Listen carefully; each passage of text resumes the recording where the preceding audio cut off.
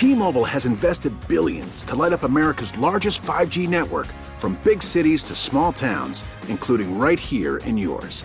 And great coverage is just the beginning. Right now, families and small businesses can save up to 20% versus AT&T and Verizon when they switch. Visit your local T-Mobile store today.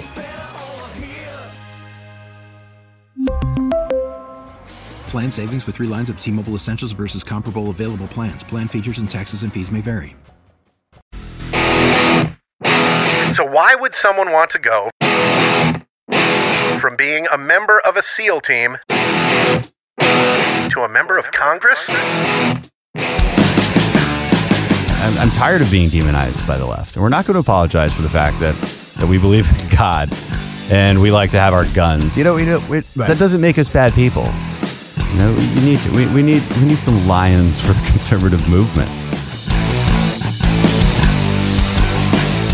Sitting in the studio with my colleague Eric Dame from the Morning Briefing. What's going on, man? Not too much. We are colleagues, aren't we?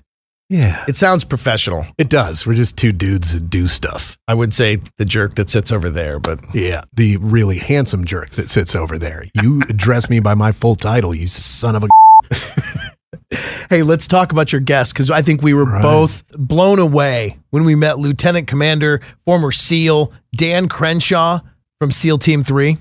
Share with me what you thought made these interviews so awesome.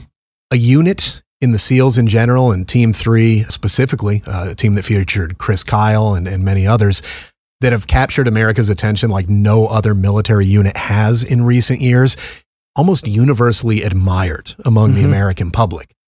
Dan Crenshaw came into the studio, and he was talking to me for a specific reason, and that's because he's wanting to go from one of the most admired segments of the American people to perhaps one of the most despised, because Dan is running for a congressional seat down in Houston, Texas, Harris County.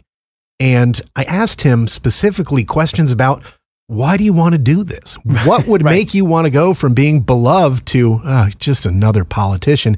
He has some interesting answers. And he also, of course, starts off by telling the full story of his career. And as I mentioned, he retired. He didn't retire when planned. Something pretty horrifying happened to Dan Crenshaw that affected his life, that affected how other people see him, even on a day-to-day basis. If you don't mind, I'm going to just give away real quick the thing you were referring to. The thing that makes him such an ominous, such a cool, such a hardcore badass presence is the fact he's got a glass eye. He does. And his glass eye not only is a glass eye, but the one he was wearing the day he joined us in the studio was blue, and in the center where the eyeball was would be the gold Navy SEAL trident. Yeah, and to get up pupil. To get up close to it was just, I mean... Oh, yeah. I bugged him. I was like, dude, I got to take a close-up picture of that. And I'm sure he gets annoyed at that, and he doesn't always show it. In fact, I saw him just this morning on national television. He was on Fox News talking about his campaign. And when he does most of his media appearances, he actually wears an eye patch. Right. He's like, this is kind of the persona that I use when I'm doing that stuff. You know, I cover it up. I don't want people kind of focused on the glass eye. I want them focused on the issues.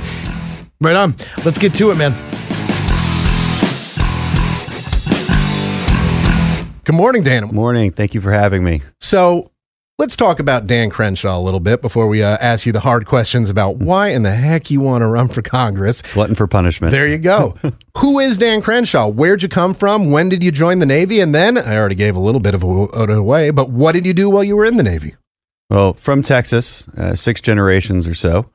And, my family comes from the energy industry, so we're from Houston. Oh. And I always wanted to be a SEAL since about age 12. I read a Dick Marcinko book, Rogue Warrior. Yep. Very cool. And I was hooked right from the beginning. And that drove, my goals in high school, college, everything. I did ROTC. I was commissioned as an officer in 2006. I went straight to BUD/S. And as most SEALs will probably tell you, you get rolled back. Most guys get injured going through. I had, in my particular case, it was a fracture in my tibia.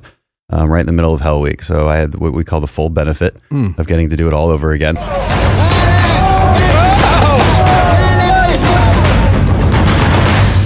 I went to SEAL Team 3 after graduating. It takes about a year to 2 years to make it through the training, depending on how many times you get hurt. Right. Started out at SEAL Team 3, met the team out in Fallujah, Iraq on my first deployment. Did some work in Basra as well. Came back, started my assistant platoon commander tour, which turned into a platoon commander tour when just for those of you in the military, you know how things change. And adapt and overcome, baby. Absolutely. So 2010, I was back in Iraq in Ramadi, and watching the us wrap up the war, so to speak. Yeah, well, of course, a little bit still going on these days, right. But of course the initial war. There was still a lot to do, and we were doing a lot, and I'm really proud of that. And came back, and on my third deployment was to Afghanistan, still with SEAL Team 3, and that deployment's when my life changed forever. About 6 months in.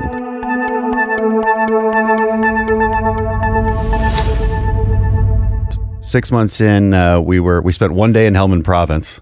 Down with the Marine Corps down there? Right, yeah. We were supporting a Marine operation in Helmand. We were normally based out of Kandahar. Okay. We had operated all over the province for the past 6 months. And supporting some Marines in Helmand. They'd already taken some casualties. One Marine was paralyzed, one shot through the neck, both alive. One of our Afghan interpreters stepped on a pressure plate right in front of me. And I took the brunt of that blast. Kind of feels like you're getting hit with a truck, but while simultaneously getting shot with shotguns. That's how I generally describe that feeling. And I'm sure a lot of the listeners probably understand that. And I was blinded immediately. My body was shredded. There was a moment of self-deception, to be sure. I didn't really know that I was blind. Mm-hmm. I couldn't see, but you just sort of assume everything's okay. And I think maybe that you're just falling back on training at that point. Just be calm, because you don't want to have your buddies panic. They need to do other things. They need to continue the mission. Oh yeah. They can't be taking care of just you. And we're all a team in that sense. And But again, I think it was more self-deception than anything else. I'm okay. I think there's just dirt in my eyes. And I truly thought that, because there was a lot of pain, but it wasn't necessarily in my eyes. It was a very strange sensation. I was able to get up and make it to the medevac helo when it did show up, and got out of there. I think they saw my situation differently than my own than my own perception of what was going on, because they put me out immediately. And I woke up, maybe 5 or 6 days later, right. A few surgeries later. I was in worse shape than maybe we had thought originally.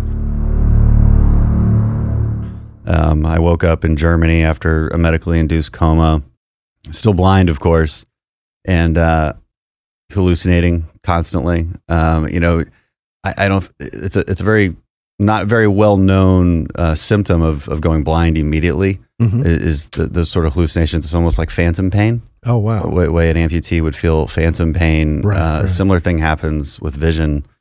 At least for me, it did. And it was an interesting experience, a little bit terrifying. And it just went on for days and days and days. And you would see, I think, the last situation that you were in. And that was Afghanistan. So I would know it wasn't real. But that's what I saw all the time. And some good friends of mine came up to Germany and Landstuhl and stayed with me. And I would know that they were there talking to me, but I would see maybe, one of the many Afghan villagers that we were, engaging with that day or the days before. I would see villages, because that's just the last thing I saw. And, you'd wake up from dreams and you'd know you were woken up and you know where you were, but you were still seeing the dream. Wow. So you're literally living in a nightmare. I can't even imagine. Boy. And the doctors were not very optimistic that I would see again. My right eye was gone immediately. And my left eye was, on the edge. We're not sure about it. They didn't want to touch it until we had the specialists see it in Bethesda. So, after a couple days in Landstuhl, finally got me back here to Bethesda. Then we talked about surgery, and it was a big risk. And well, I wouldn't say risk at that point because everything was already lost, but it was it was there wasn't a whole lot of hope. You know, they were like, maybe you'll see some light and shapes. Like that's what we're hoping for. We got to remove the cataract that was caused by hot metal kind of searing through your eye, and they did. They got the cataract out. It was unclear, how much I would recover after that, but I could see a little bit, with very thick glasses on. And for those in the audience who have had cataract surgery, it's a fairly routine operation. You just remove the cataract, you put a new lens in there. You can't do that with mine because it was so damaged by the blast. And but I recovered more and more, and it was looking optimistic. And then the doctor said, "Well, now we found a hole in your retina." And when you surprise, and they're like, "Here's the good news. You'll probably see a little bit longer." Wow. And then eventually that hole will expand, because that's just what happens with a macular hole. Right. It expands slowly. That's just the nature of the way your retina is built. And they can stop that by removing a membrane on the back of your retina, because that membrane causes tension, which causes that hole to expand. And the way the doctors put it, I don't remember any of this, by the way, because I was in a different state. But my wife retells the story to me in my conversation with doctors. And they were basically like, we suggest you just go blind slowly so that you can see for a little bit longer. And by the way, I put "see" in quotation marks because I really couldn't see that well. And then their other option is we do the surgery. Again, it's actually very routine surgery. Mm-hmm. If you're in your 50s or 60s, very routine surgery. You get a macular hole, you just fix it. But for me, very dangerous because my eye was so unstable. And they're like, we suggest you just go blind slowly. We could do the surgery now, and you'll probably go blind immediately. So, choose your options. I'm like, well, obviously do the surgery. It wasn't even an option for me. I'm like, that's a terrible idea. Just do the surgery. I'll be fine. You guys think I can't heal. I'll be fine. Yeah. So they did, and I was right. It worked out okay. And that's a combination, I think, of a lot of things. It's faith, it's belief that you will be okay, and I think that truly matters. When you're faced with these kind of situations, you have to have faith. You have to pray and believe and know that it's all going to be okay. It's all going to be okay. Be okay. And it also helps when you have very good doctors. Mm-hmm. These combination of things, you will overcome anything, and we did. That went well. I was blind for many more weeks. Mm-hmm. Don't get me wrong, because the recovery from that surgery, right? It takes a while, but we made it, and it got better and better and better. I was able to get contacts that we could use that helped me see a little bit more normal than giant, plus 12 magnification glasses is what I normally would wear. We got better and better. There's still my iris is still destroyed, so I can't actually open and close it, dilate my pupil the way normal people can. But those are just details at this point, right, compared to what we were facing. And eventually, it took years later, but eventually I got contacts that I can actually see out of. Right. And it's very exciting. And within a few months of the recovery, it was all I really wanted to do was get back into my platoon and keep serving in that capacity. I had accomplished my dream, and that was to be a SEAL. And I don't think I ever would have left, to be honest, because SEALs are always looking for that next mission. We care about impact. We care about service, and I think service in the hardest way possible. Yeah.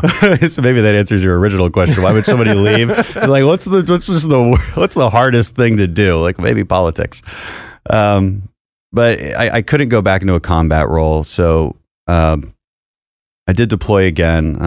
I took command of a troop of about 50 people, both SEALs, support, a lot of intel-related kind of work. Deployed to Bahrain in 2014. Worked there, worked across Lebanon as well. Came back from that and kept fighting the system. Kept fighting to stay in, get those medical waivers. It never really worked out, but I was able to deploy one more time to South Korea in 2016. And after that, I had to be medically retired. Right. And thus begins the transition to, what's next. Right.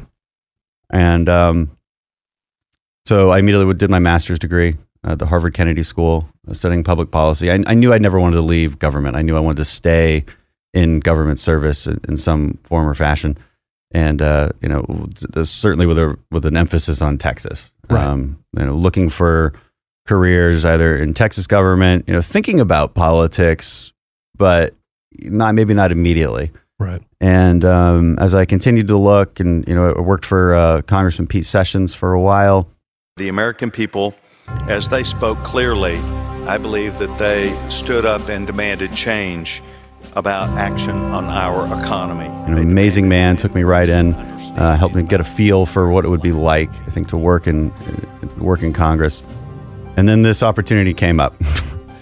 And we got some quick backing and encouragement to go, and it felt right for me and my wife. I think we'd known in our hearts it was always the right thing to do. Right. It was my home. I had just been down there volunteering for Hurricane Harvey cleanup. It pulls a lot of heartstrings for me, and I love Texas. I love what it stands for. I love freedom. I love conservative values.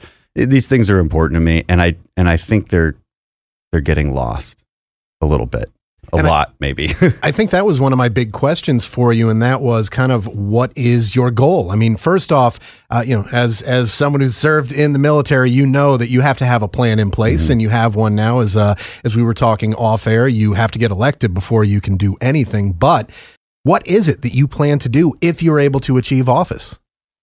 Well, like I said, I strongly believe in conservative values, and I feel that they're slipping away. The people I'm running against, we're all going to agree on policy. We're all going to be very free market, very free enterprise, right?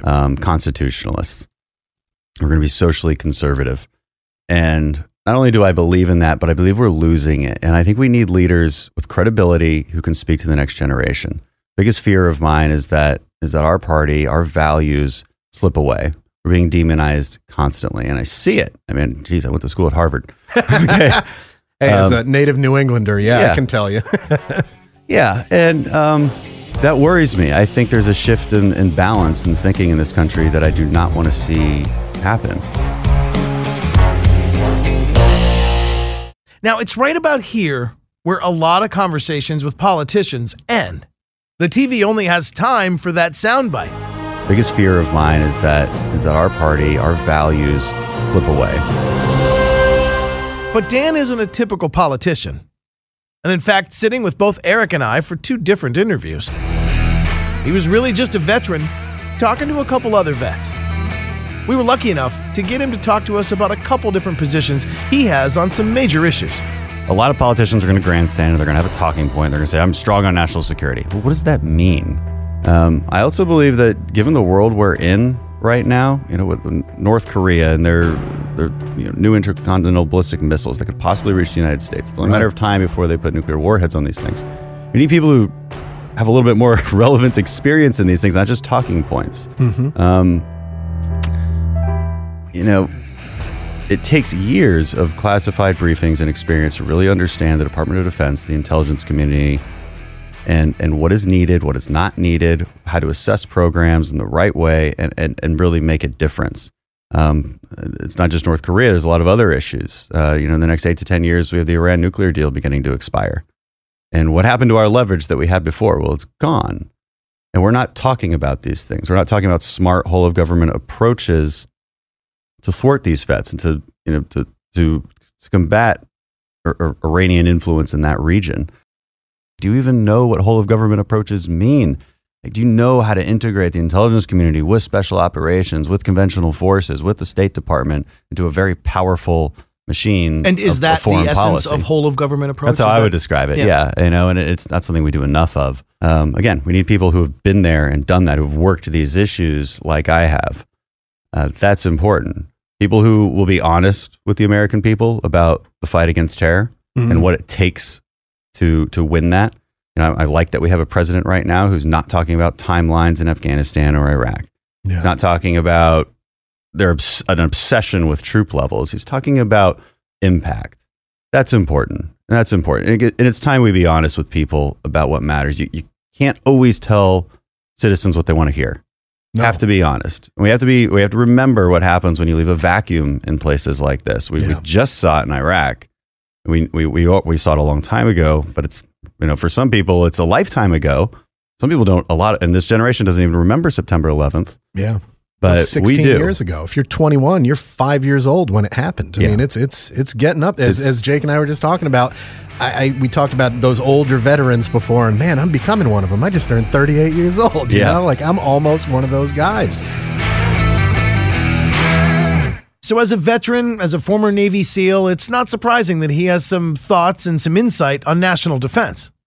And as a Texan, not surprising that he has some thoughts on border issues. Getting people who understand the operational side of border security. We had 2 border agents. One was killed, one was hurt. The other just this month. And why did that happen? In the SEAL teams, we would always have aerial surveillance before we went and checked something out. Right. And these guys don't. We need people who ask these questions, like, why can't we get them cheap, just over the counter? Right. Drone surveillance. This stuff's easy. And let's get these guys what they need, because we do not want our people getting hurt there. While we're there, wall, no wall, what's your stance on the wall? Yeah, well, listen, border security. This used to be a bipartisan issue or agreement, right? That we had. We need to secure the border, whether it's a wall where that makes sense, or more drone surveillance, more sensors, more people. Give these guys what they need to secure the border. Let's do it. We're done talking about it. Right. And I'm glad we have a president who is willing to say it. He's been demonized for it. Right. Why? We are a nation. It's okay to have borders. Every other nation has it as well. Do you think sometimes we get too tripped up, too caught up in arguing over the small, how do I say this? The small bull. Of course. Do I need to expand on that? Yeah. We do it a lot. But these are still important conversations, and we attack each other all the time, don't we? And maybe that's what you're getting at. Let's just try to assume that we all have the best interests of the country in mind. As a conservative, a very conservative. Yeah. Yeah. I'm tired of being demonized by the left, and we're not going to apologize for the fact that we believe in God and we like to have our guns. That doesn't make us bad people. And if you got to know us, we're not bad people. We're great people. And I think it's time that everybody put their swords away, maybe understood that we're all Americans. And we love America, and it's okay to talk about patriotism and just love of this country. And I think if you can back it with a substantive argument or a cogent idea, something that is applicable to the situation you're talking about, and you're not just standing up there wrapped in a flag and, saying God and guns and football Sunday, hell yeah, but you have a command of a situation and an insight into solutions to problems. That's something I want to hear more of. And I'd be willing to hear it from either side, right or left. You know what I'm saying? I mean, let's see where we agree, and let's talk about the paths to that end goal. Now, oftentimes they're very different paths, and lately it seems like we don't even have the same goals. Yeah. To that, are you ready for the frustration of getting inside the Capitol Hill machine where stuff just seems to lock up on a partisan line? I mean, are you ready to have a conversation and basically tell some people, look, you've been here for 40 years and has not changed. Yeah. I mean, are you ready to call some people out and get in the ring with them? Well, I'd like to think so. Yes. Am I ready for that kind of frustration? I don't know if anybody's ever ready for that. I'm not a politician. I'm doing this because I believe in leadership, and I believe that when you have a representative, you should be proud of them. And you should know that, man, that guy, he's got my back. Right. And that's something you learn in the military. You learn that there's nothing more important about leadership than having the back of the people who are willing to give you that gift of following you. So that's what it is in the end. It's a gift, and it's only given to you by people who are willing to follow. And just have their back. Just take care of your people. It's kind of a contrived thing we always say in the military, but then you realize that maybe we're the only people who say it. And, and it seems so obvious, but that's all you got to do. Just represent the interests and lead them, have those opinions. Yeah. Call people out. Absolutely. You need to, we need some lions for the conservative movement. Cause one of my biggest fears is that our movement dies with this next generation because the left has effectively demonized conservatism in many ways. And I don't think that's any way to run a country. I think you need both sides of the argument, and you need to hear those fairly. And that's what I plan on doing. I can only imagine if like science went about its deliberations and its investigations this way, where like if scientists that didn't agree with one study just simply talked smack about the other scientists as opposed to doing another study. That is, that actually is happening. Yeah. We'd have never invented pasteurized damn milk if we just looked at Louis Pasteur and talked about how we didn't like him as a person. Yeah. Right. Yeah, these ad hominem attacks. It's unhealthy. It's unnecessary. It's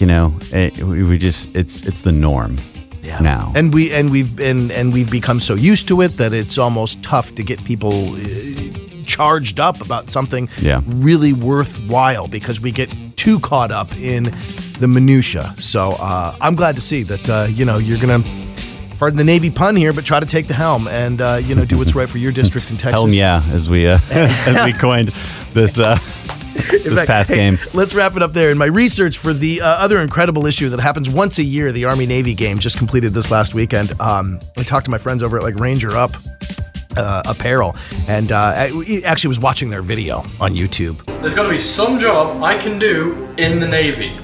What do you think? I could be a Navy SEAL. Do you have 9 different hair care products? No. Can you balance a ball on your nose? No. You're not a Navy SEAL. I'm afraid to ask this question, but I'm going to. It was told to me by many people in the Army that SEALs are concerned with really 2 things. That's completing the mission and hair care products. Is it true that all SEALs have like 9 different kinds of hair gel? 4 or 5. That's we're not going to lie.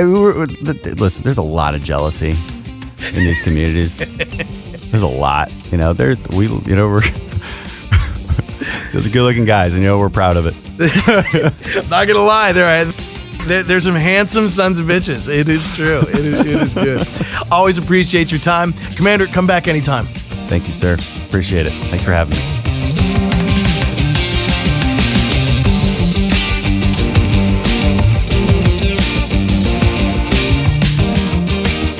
Let's just try to assume that we all have the best interests of the country in mind. As a conservative, I think it's time that everybody put their swords away and maybe understood that we're all Americans and we love America, and it's okay to talk about patriotism and just love of this country.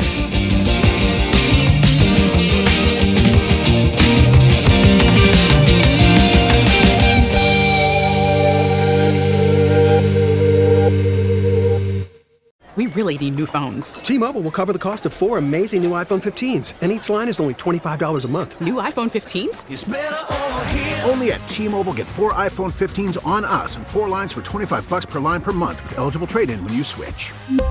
Minimum of 4 lines for $25 per line per month with autopay discount using debit or bank account. $5 more per line without autopay, plus taxes and fees. Phone fee at 24 monthly bill credits for well-qualified customers. Contact us before canceling account to continue bill credits or credit stop and balance on required finance agreement due. $35 per line connection charge applies. See T-Mobile.com.